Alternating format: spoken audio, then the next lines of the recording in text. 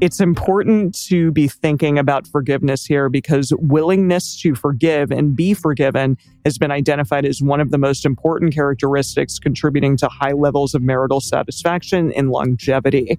And we've talked about that in previous episodes. We've talked about how, like, you don't have to forgive, but there are studies done that if you do forgive, it might help out your state of being and your relationship satisfaction. Welcome to the Multi-Amory Podcast. I'm Jace. I'm Emily. And I'm Dedeker. We believe in looking to the future of relationships, not maintaining the status quo of the past. So whether you're monogamous, polyamorous, swinging, casually dating, or if you just do relationships differently, we see you, and we're here for you.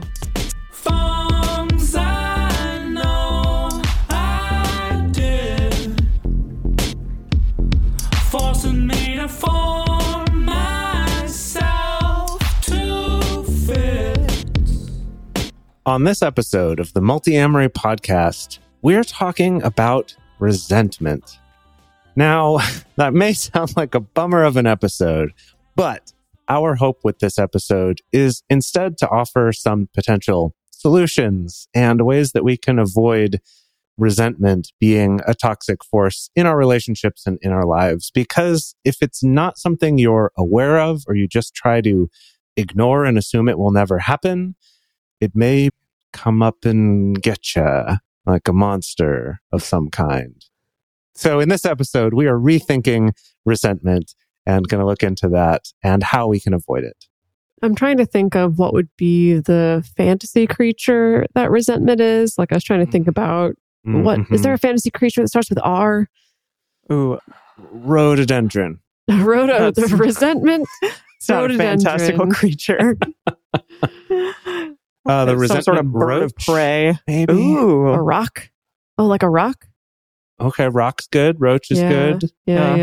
Oh, feel like it would do you be mean a rock, like a ROCC Yes. rock? That's what I mean. Not like a rock on the ground, Not like a pet rock. like Emily said, a Gotcha. bird of prey. Hmm. Wow, did you know that in Wikipedia there's a whole list of legendary creatures separated by the alphabet, huh? Okay, so Oh, wow. what are the R ones? Oh, there's a lot. Let's see. Oh, we could do the Japanese word for dragon, which is a ryu. Oh, good. The Good. resentment of ryu. There's a bunch of Native American mythical creatures. There's they put reptilian humanoid on this. Come on now. Come on now. Now. That's not a monster. Ooh, No. okay. This is from Lithuanian culture, the Ragana, which is a malevolent witch. Ooh, I like that. I like that. The Ragana? What happens? The Ragana, The resentment. Ragana? Yeah. Okay. I like it. that. Ragana. I like that. Okay. I'm into All right. it.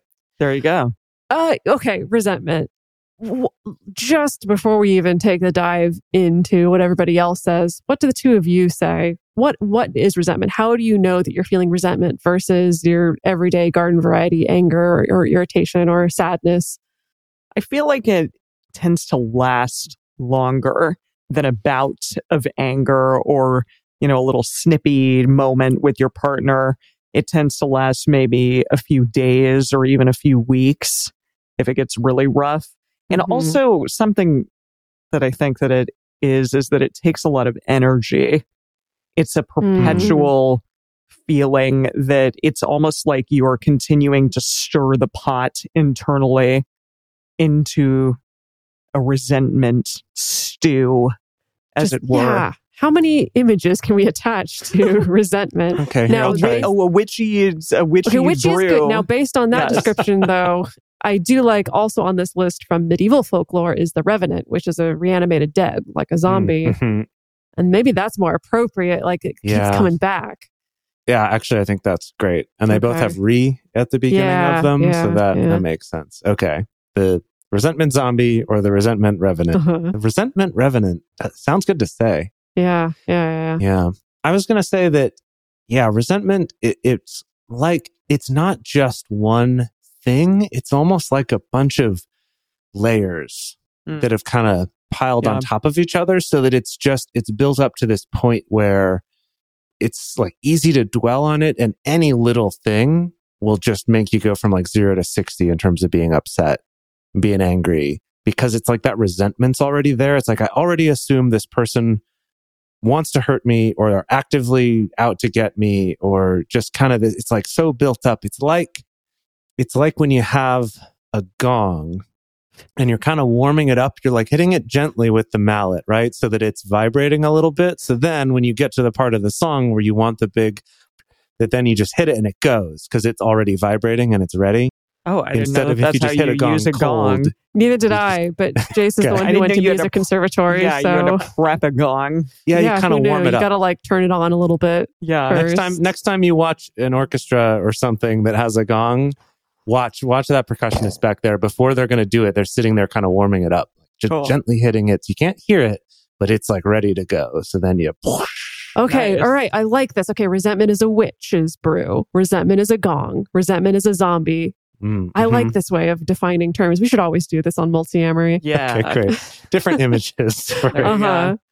So I took a deep dive into what are all the various ways that resentment gets defined. And it's interesting. There's definitely some common themes, but from all the different sources I pulled, these definitions are a little bit different. So what I pulled from a Psychology Today article says, etymologically, resent has come to English from French and originally from Latin, composed of the prefix re or re plus sentir or sentir, if you want me to say it like an American, which Yeah. in French means to feel. Some etymological dictionaries interpret the re or the re at the beginning of it as an intensifying prefix, but re literally means again. Mm. So people who feel resentment experience an insult again and again and again for years sometimes or for decades. Few English words for emotions carry such negative connotations. Wow. Yeah. I mean, resentment, when you say resentment, like I react, it's like, ugh, yikes. It's a strong Yeah. one. Is this, no, it's not a Four Horsemen, or is it a Four Horsemen? Ooh, no. I feel like it's like the horse feed Yeah. that maybe the stonewalling horse eats. Yeah. Okay, Yeah. resentment is tasty oats for Okay. the Tasty four oats. horses and their men. Exactly. For the horses of the apocalypse. Uh-huh. Here's another definition from WebMD. Resentment describes a negative emotional reaction to being mistreated. There is no one cause of resentment, but most cases involve an underlying sense of being mistreated or wronged by another person. Experiencing frustration and disappointment is a normal part of life. When the feelings become too overwhelming, they can contribute to resentment. Yeah. And then here's a definition or a description from Psych Central. And this is a quote from an article there that says, further back, Nietzsche developed a broader notion of resentment and considered it something that arose out of powerlessness and the experience of dehumanizing abuse. Historically, resentment has been connected to frustration, contempt, outrage, animosity, and ill will, and it has been linked to relative deprivation, which refers to the perception that someone is worse off than other people one compares oneself to, leading to feelings of frustration and obliteration. Wow. That last word surprised me in that quote there. Yes.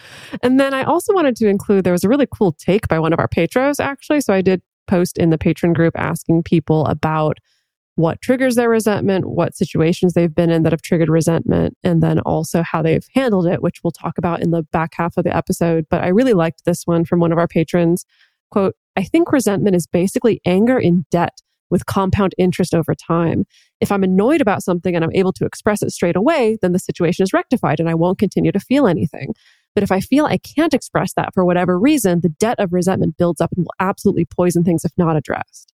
So I like that as well, that resentment is also your student loan and also a poison. We're just adding all the imagery. Yeah. Wow.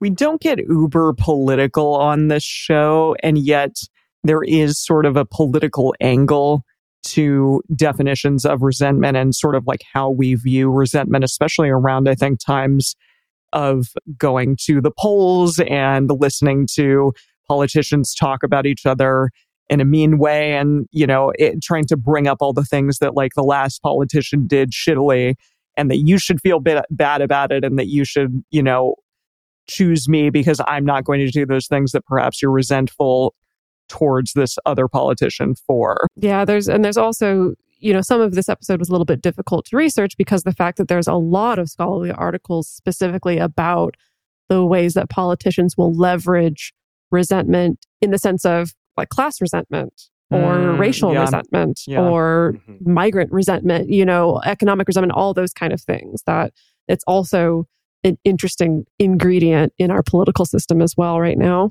So this is from Psychology Today. They said people tend to apply resentment to the feelings that less powerful individuals harbor toward more powerful ones. Anger that may have accumulated for years because it cannot be directly expressed. And this is kind of interesting because calling anger resentment turns social failings into individual ones. And they're essentially shaming people when they object to unfair circumstances, which is kind of shitty for these politicians to do. But I think it's a way, as you said, to leverage this kind of political gain or manipulation. Yeah, and this is another nuance to our definitions of resentment that we don't go into too much in this episode, but that there can be sometimes a little bit of a dismissal when we label somebody's emotion as resentment as opposed to anger, that sometimes there's a little bit of invalidation attached to the term resentment, that there's almost this implication of, oh, they're just holding on to a grudge for no reason. Yeah. It's not really valid anymore, as opposed to having more intense anger in a particular moment. Yeah, and on that note, this is from Tragedy and Resentment by Ulrika Karlsson. And this says, indeed, my characterization comes close to that of Matt Sheeler, who takes resentment to be the result of an inhibited vindictive urge or suppressed indignation at an experience of injustice. For him, resentment is a phenomenon found primarily among those who suffer political oppression. Such people must suppress their anger because their society does not provide any normative framework or practical forum wherein they could hold their oppressors accountable. Resentment thus becomes, according to Sheeler, a self-poisoning of the mind, an anger fueled by a grievance that builds up as it cannot be discharged in personal revenge or accusation and retribution of some official institution. And I mean, I think we see that just everywhere, right? Yeah. Like both on the public stage and on the internet all over, I think big and small, this sense that there's so many systems that don't actually deliver a sense of justice or a sense of fairness to us. And therefore, all that resentment and anger just like builds and builds and builds and builds and builds and often explodes multiple times over and over and over. So of all those definitions and descriptions, we can see some common themes where we can start to piece together our understanding of what resentment actually is. You know, like you said, Emily, there's a part of it where it's about it lasts over a long period of time. It's not just in the moment. There's some sticking power to it.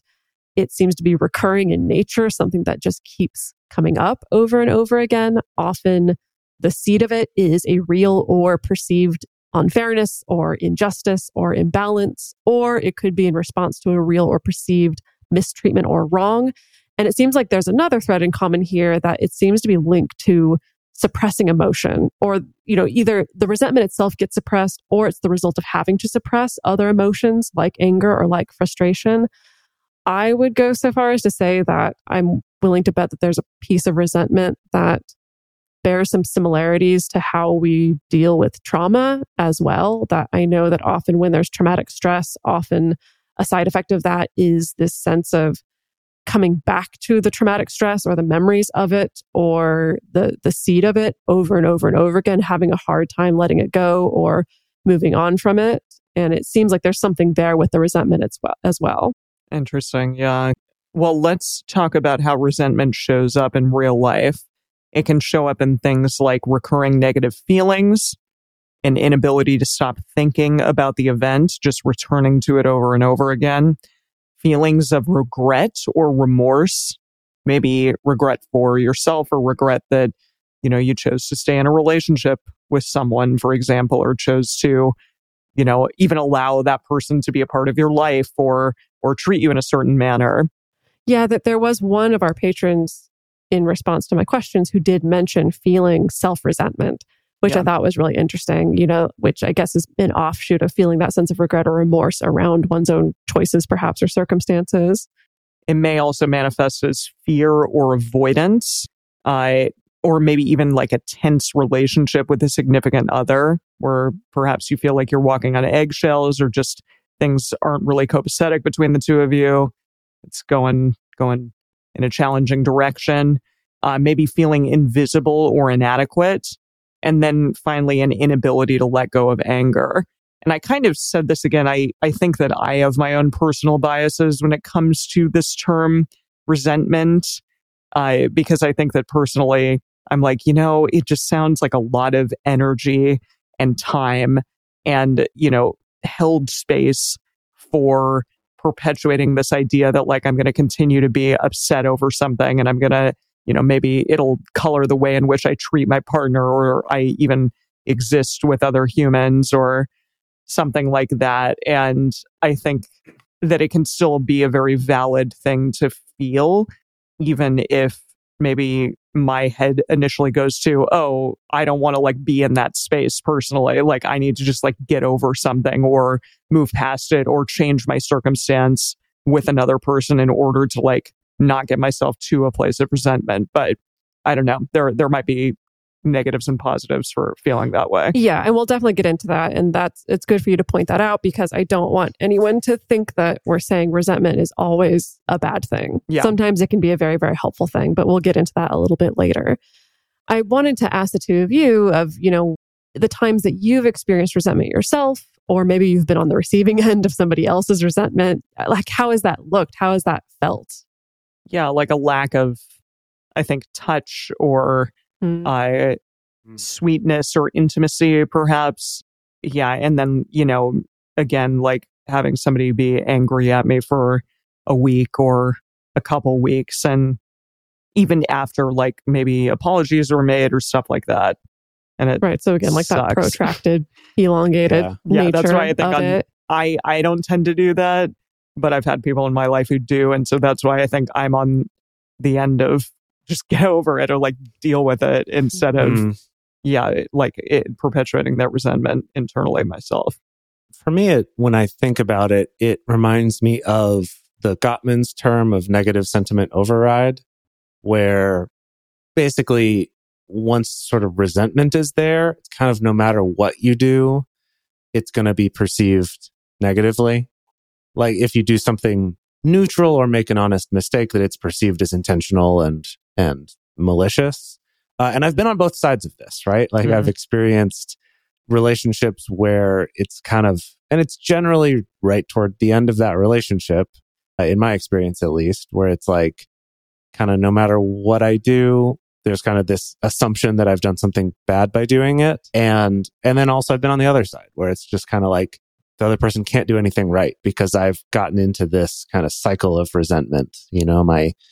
My gong is vibrating, it's all primed. And so all it takes is a little to go. I think, the perceived versus real is something that in so many of these things that we talk about on this show needs to at least like be looked at to some degree. And it's not saying that your feelings aren't valid or that whatever you're going through isn't a reality, but that there are always like two people who go through life, together that perhaps like bring resentment to a head. And I don't know that you may perceive something in a fashion that it wasn't intended or something along those lines. And so I don't know. I mean, it's just something to be aware of, even though I'm not saying that what you're feeling isn't valid, because it might be. But I think it's just that thing is that like both real hurts and perceived hurts can still cause very real emotion. Yes. At the end of the day. Of course. Well, yeah. I mean, that's the thing about it, right? And that's why in psychology studies, they'll often talk about things just as being perceived. And that it's when you're writing then the article for the public that you have to put that real or perceived, because when it comes to our brain and our psychology, it still is real. Well, there is nothing but perceived, right? Yeah. That's all we have, right? We only get the reality that we perceive. There is no absolute reality that we can understand. So it's always perceived. Yeah. And it doesn't matter whether that's quote true or not. And even like that concept is sort of doesn't that quite starts apply, right? taking us to like multi-philosophy. That's true. One of our many offshoot podcasts Yeah. where we can really take a deep dive into what is the nature of reality actually. Yeah. Yeah. Wow. I know when I think about resentful behaviors, it makes me think about passive aggressive communication. Yeah. Because that's the whole point of it, right? Is I feel like I have to suppress, or there's some reason why I can't communicate the way I feel, or why I can't ask for what I need, but it still needs to get out somehow. And so it comes out in a passive aggressive way. It makes me think of when I was reading Eve Rodsky's book, Fair Play, about division of household labor. She makes this argument that if you're feeling hesitant about talking to your partner about household labor, or if you feel resigned or feel like, no, it's not going to help anything, it's not going to change anything, I don't know how to talk to my partner about this or make requests about this. She points out the thing is you probably already are, just in a really bad way, in a very passive aggressive way. You know, when you go to do the dishes and you're like angry and sighing and stomping around in front of your partner, but you don't say anything, like you're still trying to communicate what you need, just not very effectively. And so you can do that in more effective ways as well. We've all been there. Everybody, I'm raising both to double everything. I've been there so many times over. Yeah. So in the questions that we put out there to our patron group was also some questions about what are some real life examples of circumstances that might trigger resentment.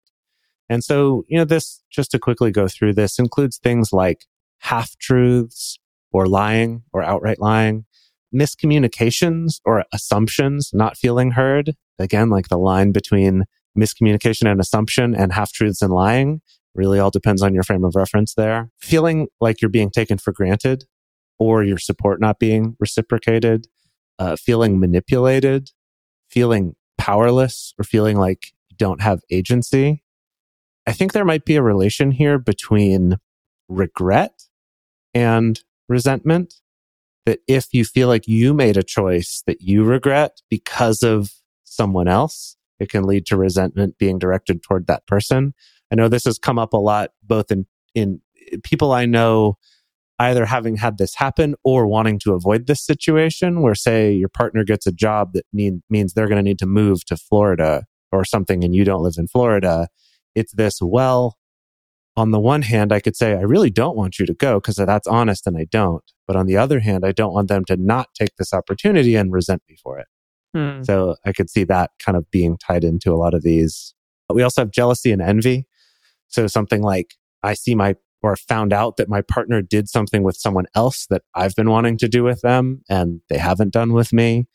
Or when extra care or attention or accommodations are made for someone else, the metamour of mine, and not made for me. Or even just not feeling like a priority.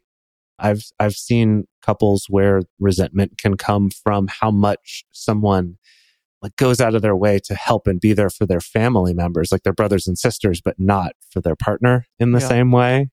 And I've also seen the opposite of like, this person's so generous with everyone except their family or things like that, right? And kind of seeing that resentment come out of that. And then expectations not being met, like not honoring time commitments or rescheduling. The time management came up a lot in the answers to this question.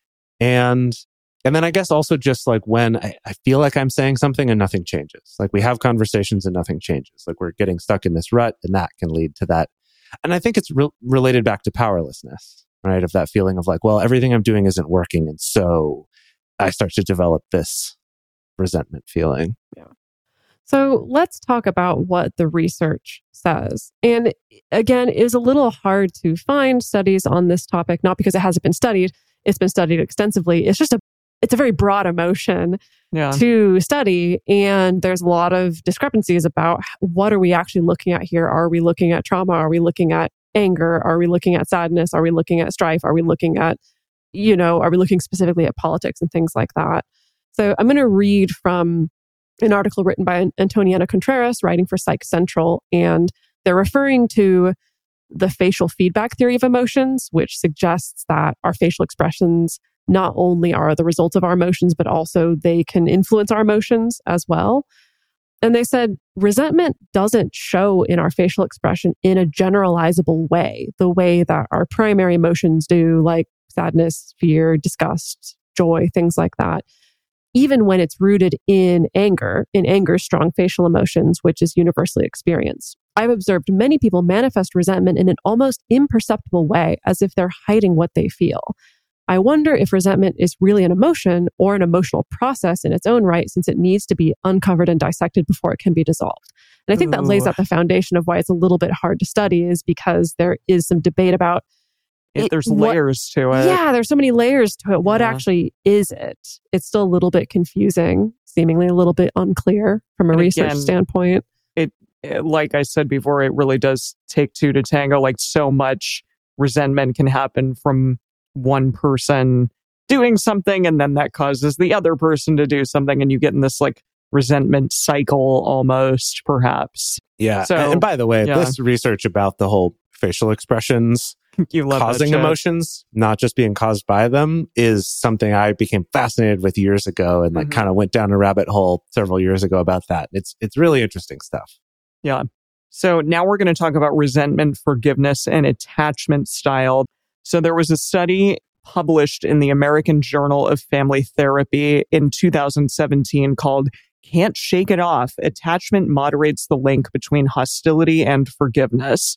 And this study was primarily linked to hostility in relationships, which is the intentional means used to convey frustration, anger, and feelings of being upset by one's partner. And the study's authors define resentment as such. Benevolence is the ability to forgive, and resentment is the inability to forgive. Ooh. Yeah. It's important to be thinking about forgiveness here because willingness to forgive and be forgiven has been identified as one of the most important characteristics contributing to high levels of marital satisfaction and longevity. And we've talked about that in previous episodes. We've talked about how like you don't have to forgive, but there are studies done that if you do forgive, it might help out your state of being and your relationship satisfaction, et cetera, et cetera. Episode Not always, but it 342, can. if you want to Oh, go check it out. there you go. 342. That was Jace's episode. Well done. Okay. Yeah, there's a lot to unpack there. Even in that like first little segment right there that we just talked about. Yeah. But I think kind of the key parts there, right, is that they use this term hostility. And that just means like intentionally trying to communicate frustration, anger, or being upset, right? So they don't quite clarify whether that's how healthy or not healthy those ways are, but it's like I'm actively expressing the fact that I'm mad or frustrated or upset. It all just comes back to communication. Like that's all that we're trying to do with one another, even though we do it in like bad ways, honestly. It's like I feel bad and I don't know how to say that I feel bad. And so I'm going to do it in these like passive aggressive manners and be resentful of you. Yeah. The end. Yeah. This study was a questionnaire-based study. It was given to 257 participants. And we're going to go over some of the things that they found. So one is that they found forgiveness tends to become harder to do. It becomes more difficult as the intensity and the duration of the hostility increases. So that one was interesting. And I'm assuming this means harder to forgive the person who was hostile. And that makes sense, right? It's just like the more mad they were or the longer they were mad for, it's harder to forgive them about it. This also could come the other way. Like the longer I was expressing anger about it, the harder it is for me to forgive. I'm not sure which one they mean here. They also found that high hostility is correlated with lower levels of relationship satisfaction. Not really surprising there. Poor relationship outcomes, which I'm assuming they just mean breaking up by that. But again, I don't quite know how they defined it.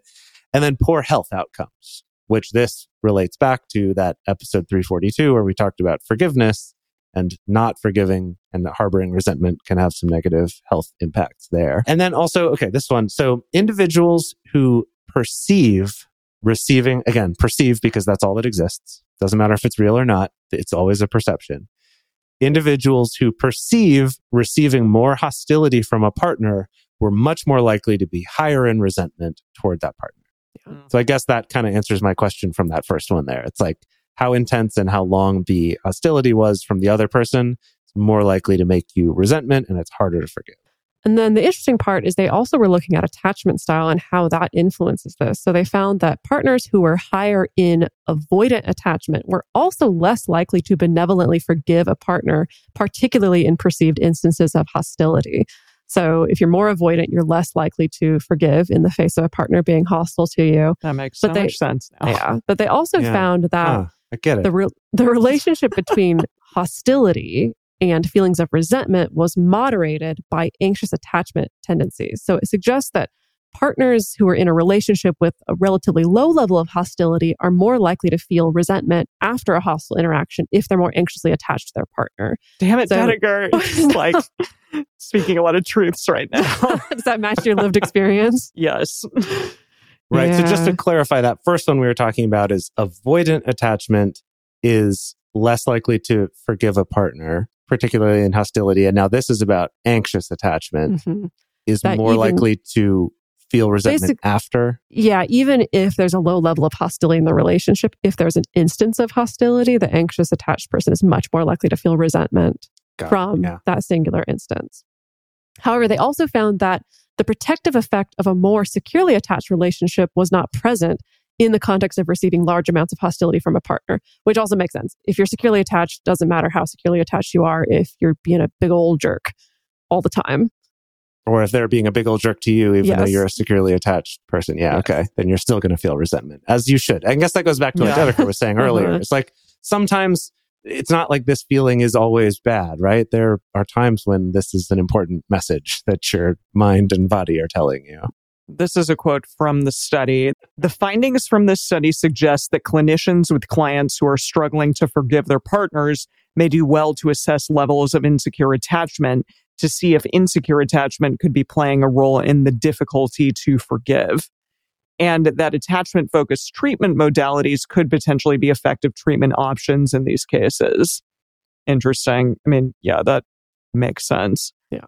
There are limitations of the study. Much of the present sample was homogeneous in areas of gender, sexual orientation, relationship status, race, age, and student status. As usual, it's a bunch of like white students. A bunch of college students. It was a bunch of college students. Yeah. The age range was a little bit wider. It was like 18 to 44. Oh, so nice. Okay. I didn't see what the distribution on that was, but at least that was the range. Yeah. So I do feel like I don't know. Is there we should come up, maybe not on our listeners' time. We should come up with a term that's just shorthand for the study was limited, so that we can just drop that in so people know the whole gist, and then we can point out anytime, as it were. Yeah, maybe making a microscript around it, and then we can point out any time where it's like, oh, they actually found a quite diverse sample this time around. But we'll workshop that one. Yeah. Or and what if they were monogamous people? And they were all monogamous people, Yeah. or they, through that lens, yeah. Correct. I was just going to say, what if we went the opposite direction? And instead, like we often do whenever we're talking about TV shows or movies, we take a little aside to talk directly to the researchers. We'll just go, hey, Dr. Whoever, just wanted to let you know that, these are some limitations. And I think you should work on that for next time. Totally. It's sort of like grading a paper, right? Like, needs good. improvement in these areas. Yeah. I'm sure they'll really appreciate that from us. Yeah. They'll love it. From we three chuckleheads. Yeah. Anyway, we're going to take a quick break to talk about the ways that you can help support this show, help keep this information coming to everybody for free. And then once we get back, we'll be talking about what we actually do about feelings of resentment. With Lucky Land Slots, you can get lucky just about anywhere. Dearly beloved, we are gathered here today to... Has anyone seen the bride and groom? Sorry, we're here. We were getting lucky in the limo and we lost track of time. No, Lucky Land Casino, with cash prizes that add up quicker than a guest registry. In that case, I pronounce you lucky. Play for free at LuckyLandSlots.com. Daily bonuses are waiting. No purchase necessary. Void where prohibited by law. 18+. Terms and conditions apply. See website for details. For a long time now, we've been fans of AdamandEve.com for getting sex toys or lingerie or accessories, things like that. It's just a fantastic resource with a huge selection. And now, not only do we have a fantastic offer, but we also have a promo code that will work on AdamMail.com and EvesToys.com, which are their sites specifically for LGBTQ audiences. And our code is fantastic. It's 50% off of almost any item in the store and free discreet shipping when you use our code MULTI. Yes, we love AdamandEve.com and have for years. They are our oldest and longest sponsor, and they just keep on giving great gifts to us and to our listeners. You can bring more pleasure and satisfaction into your bedroom by going to AdamandEve.com, AdamMail.com, or EvesToys.com and select any one item. It can be, an adventurous new toy or anything you desire, something fun, something sexy, whatever sounds good. So just enter offer code MULTI at checkout and you'll get 50% off almost any item plus free shipping. That's MULTI, M-U-L-T-I, at AdamandEve.com, AdamMail.com, or EvesToys.com. This is an exclusive offer that is specific to this podcast, and it's better than any offer that is currently available on their site. So again, use code MULTI to get you not just the 50% discount, but also the 100% free shipping. Code MULTI. And we're back. And this half of the episode, we're going to be talking about, okay, great. What do we actually do about resentment? It doesn't feel great. Not a lot of people enjoy that feeling. And so do we fix it? Do we not? Does it mean something? Are we broken if we feel it? Nah. The first thing to bear in mind is that, as we've said earlier, resentment can be a double-edged sword. Of course, it can drain life out of you. It can drain joy out of you, but it could also be a useful signpost that's pointing you toward areas of dissatisfaction in your life or in your relationships that can be addressed, or maybe some past harms that can be mended. So again, if you're feeling resentment, it doesn't mean you're a horrible, awful, toxic person. It's not your individual failing that you're feeling resentment. It's just often it's trying to tell you something. And you can feel resentful and love at the same time for somebody. Whoa. It's not always just one or the other. Whoa. Okay, so let's start with the first approach we'll talk about, which is the preventative approach, aka nip it in the bud. What is nip it in the bud? Because I always think of a sexual type thing with that. Oh, No, goodness. no. What? Is that No. not it? Okay. It's like No. about flowers or something. Yeah, like you have a bad weed that's going to grow. And so you nip it in the bud, right? When Got it's it. budding, you're just like, no, not even going to let it grow. Okay. It's about being a good gardener of your heart. Okay. That's better. Good. Thank you. Okay. Thank you. Sorry. We'll add that to the list of images for Yeah, okay. resentment. All right. So if we're going to garden our De-weeding. heart. So arguably the best approach to avoiding resentment is to create an environment and good practices that discourage those feelings of resentment from starting in the first place. Right. So to go back to communication, like Emily said earlier, it's all about communication. This podcast So- is all about communication. It truly is. So the first one of this is just proactively addressing relationship issues when they arise, or making intentional plans to address them regularly, such as a regular monthly check-in, like a radar or something like that. This kind of goes back to what Dedeker mentioned from the book about household chores, of that thing of like, you might feel like you don't want to talk about it, but you're already communicating about it, but in an ineffective way. So being more intentional and proactive about that. And at least for me, doing it at a regularly scheduled time instead of trying to do it in the moment is just 10 When you're billion times pissed. better. It's just such a better way to go about it. Yeah. So, make an effort to speak up early. And that doesn't necessarily mean right in the moment. It could be like, I'm going to speak up right now when something happens. And maybe you can just nip it in the bud, as we say about gardening. Maybe you could just do that right then and it'll be fine. But you could also save it for your next radar. But it's still like within a relatively short period of time. You're not waiting years of getting upset about this thing. So, make a note of it. Make sure that you bring it up next time you talk about it. And then part of that too, on the other side, is making yourself a safe person for your partner to come to and express things to you honestly. So, working on, and we've talked about this on several other episodes, but about being someone who can take some criticism or some feedback without immediately getting defensive or reactionary. Again, making yourself this safe person that they can bring that to. Even if you ultimately disagree, at least being a safe person to start that conversation with. Yeah. So something else that can help prevent resentment from arising in the first place is just following through on your promises or your agreements. And part of that is also not making promises or agreements that you cannot sustainably uphold. And that can be a little bit tricky. It requires being a little bit real with yourself, with your own limitations on time, energy, willingness. It can be related to your own personal boundaries. So things like saying no or renegotiating something instead of just always saying yes to every single ask or every single obligation. Brené Brown even talks about this. She says, compassionate people ask for what they need. They say no when they need to. And when they say yes, they mean it. They're compassionate because their boundaries keep them out of resentment. When we don't set healthy boundaries, we're easily ticked off by other people's requests and expectations. We don't know how to say no, and then we begin to feel resentment towards the other person and blame them for triggering the feelings in us. Oh, Dedeker and Brené Brown just like throwing the truth bombs No, all Emily. over the place. Emily, no, I know you've talked a lot about about, in the past saying like, yes to everything. But you've also, there's been a lot of growth there. I think both from what you talk about and also what I think I've seen from the outside. Thanks. And maybe in not great ways, but perhaps that's the first step, is just being able to say no in maybe not as good of a way as you would. It's better than just being resentful. And then the next step is learning to say no in a healthy way and creating boundaries. Yeah, I think that's a good lesson. I heard an interesting story related to this, not even in a romantic relationship, but so this woman was telling a story about how she was organizing a retreat for people. And she was really overwhelmed at this time and really stressed and just like felt like there was so much she needed to keep track of. She was with, her assistant or someone else working with her at a grocery store and, buying supplies for this event. And the person bagging it, like as they pulled out the bag, it like ripped a little bit and they kind of like sheepishly looked up, but like kept putting stuff in it.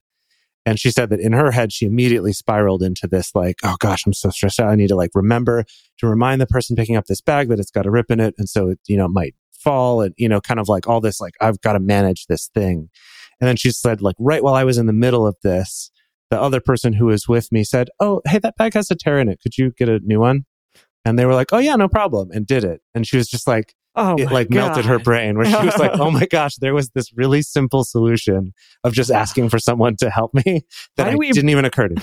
Was not even in my realm of reality of what I could have done in that situation. So many of us do that. We like create the hardest, solution for ourselves to a simple problem.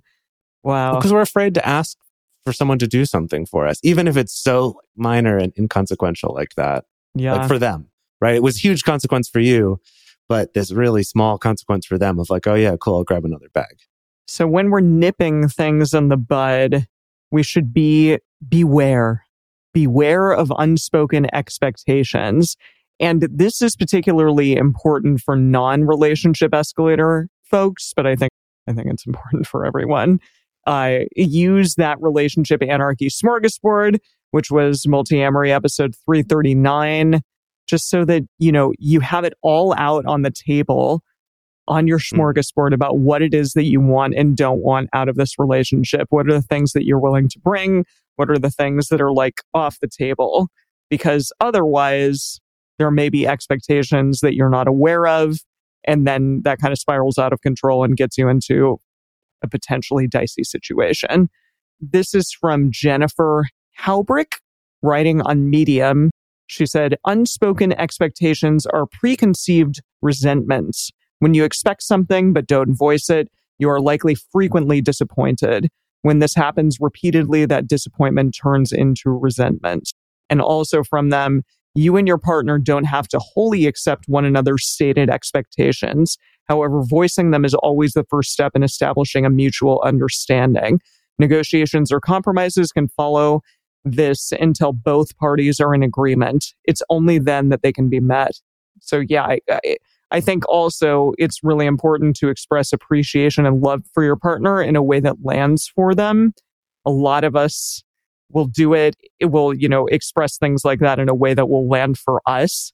And we expect that it's going to land in the same way for them.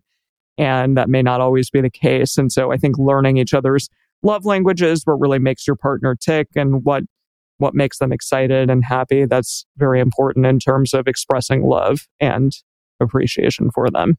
And yes, we recognize that all of this is much easier said than done. But I think just being aware of it can help. And hey, you know what? To help you out with this, we made this podcast called the Multiamory Podcast with a whole ton of episodes that are all trying to help with this problem, because we go through it too, right? This isn't just easy. It's not like, oh, I learned that, now I have no problems. It's like, that's why we've been doing this podcast for 7 years.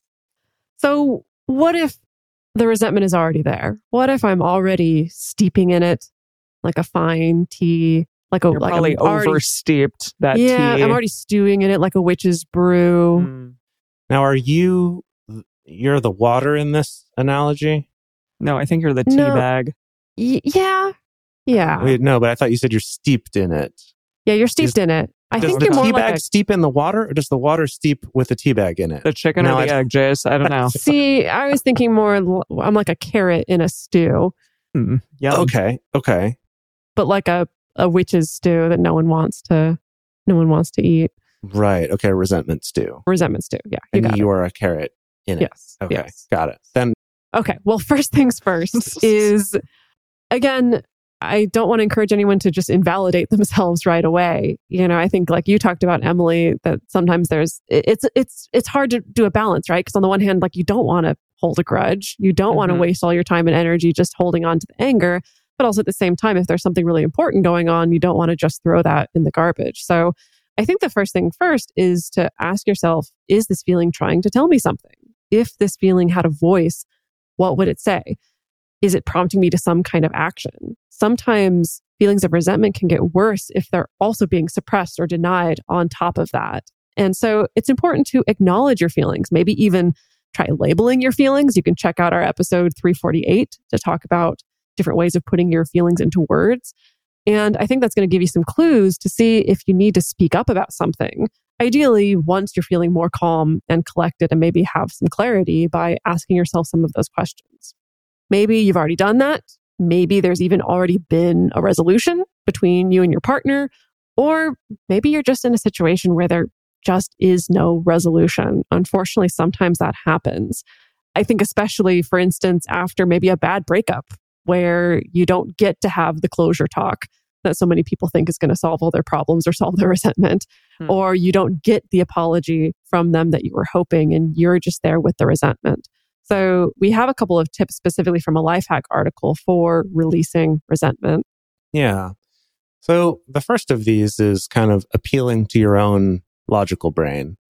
And that is to make a list of all the reasons why holding this grudge or holding on to this resentment isn't going to help you, right? So it's stuff you can go back and listen to our forgiveness episode about this. We've also talked about some in this episode. But basically, if you're harboring anger and resentment or hatred towards someone else, it negatively impacts a lot of areas of your life, right? It can have health impacts. It's distracting, right? You're constantly preoccupied with it. I think this list would be fairly easy to come up with, but can still be helpful as kind of a reminder to yourself to sort of get yourself in that mindset of like, right, wait a minute, I'm hurting myself, not them, by doing this. And also, if you're in a non-monogamous relationship, you could potentially be hurting your other partners.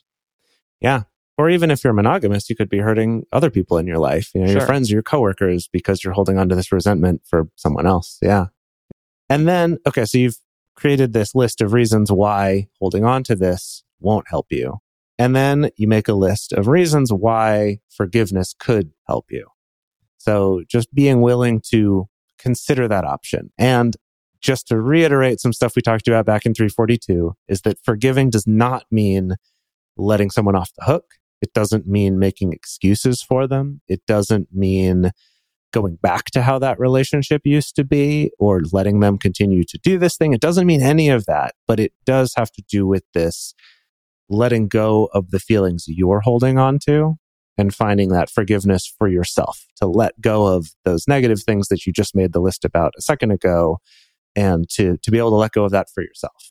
Another thing is to avoid complaining to other people, because sharing your anger with other people over and over and over again is going to fuel more of that resentment and more of that frustration.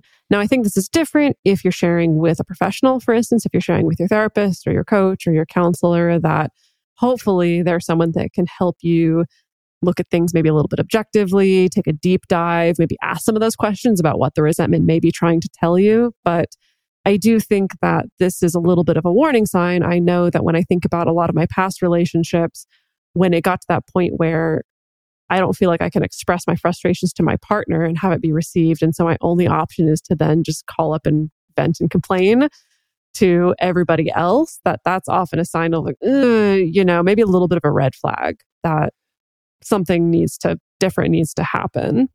Yeah, maybe the difference between I'm talking to this person because I want their help making a decision versus I'm just venting. And we all know that difference, right? Yeah. Where it's like, I'm not going to do anything about this besides vent about it, but that's what I'm doing right now. Yeah. Yes.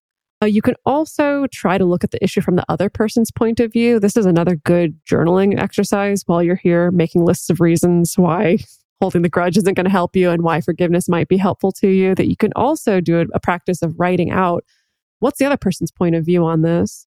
If you were trying to be as objective as possible or maybe as compassionate and generous as possible, what might they be thinking and feeling about the situation? What might they be wanting here? And then the last one here is to accept that people aren't perfect. And talk about easier said than done. But I think something that's interesting is the fact that we really struggle with this concept of forgiveness and when is it appropriate and what does it actually mean?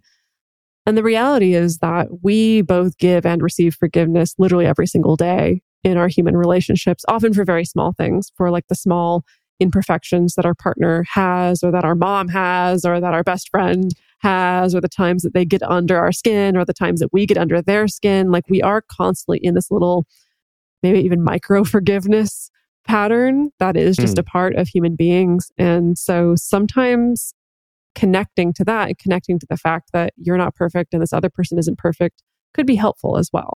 So finally, we asked our Patreon community what helped them release feelings of resentment. And here's what they had to say. They said validation of the feelings of the other person, if they're resentful towards you, and maybe validation of your own feelings if you are resentful towards another. Also acknowledgement of harm done and then apologizing for it. Just time in general. Time heals all wounds, as they say, maybe not all, but some. And so maybe just sometimes healing that resentment is time. Also things like going back to love language, which I briefly touched on, but, doing things like touch or cuddles or, time together, or maybe telling someone how great they are and how much you appreciate them, things like that. Journaling, which Dedeker just went over quite a few journaling exercises. So that's something that you could do. Also asking the person that you feel resentful towards for, what you need and what you want, asking them, can you do these things for me? Are there, ways in which we can sort of change this outcome that seems to be happening over and over again? And where can we shift the narrative? Yeah. Also, that's, again, with the dishes thing, right? You're huffing and puffing doing the dishes. Maybe try asking in a more concrete way and see where that gets you, or at least see if that starts down a road towards something more productive. There you go. Also, conscious acceptance of what a partner can or will offer, because some partners may not be able to do everything that you ask of them. And that's okay. But I think that's where compromise comes in, and acknowledgement of like, okay, these are the things that I feel like I can really do. And let's start there and see what happens. I feel like sometimes that's even really helpful and liberating. It's just to get a clear answer from your partner of like, no, I'm not willing to do that, or I can't do that for some reason. That it's like, okay, maybe that's not the answer you wanted, but at least I know. Right, it can help avoid this resentment. It's like, oh, they're not doing this. I mean, depending on their answer, but they're not doing this not out of some like taking me for granted or whatever, but this is like something they consciously don't want to do. So maybe we can find a different solution, or maybe I just stop expecting that and I get that somewhere else, or, it really depends on the situation. But that can be really powerful, even if the answer is no. Yeah. And going to therapy or a counselor or a coach, something like that can definitely help release feelings of resentment. And then, giving yourself some sort of treat or something that you need, a pampering day, perhaps a foot massage, anything like, I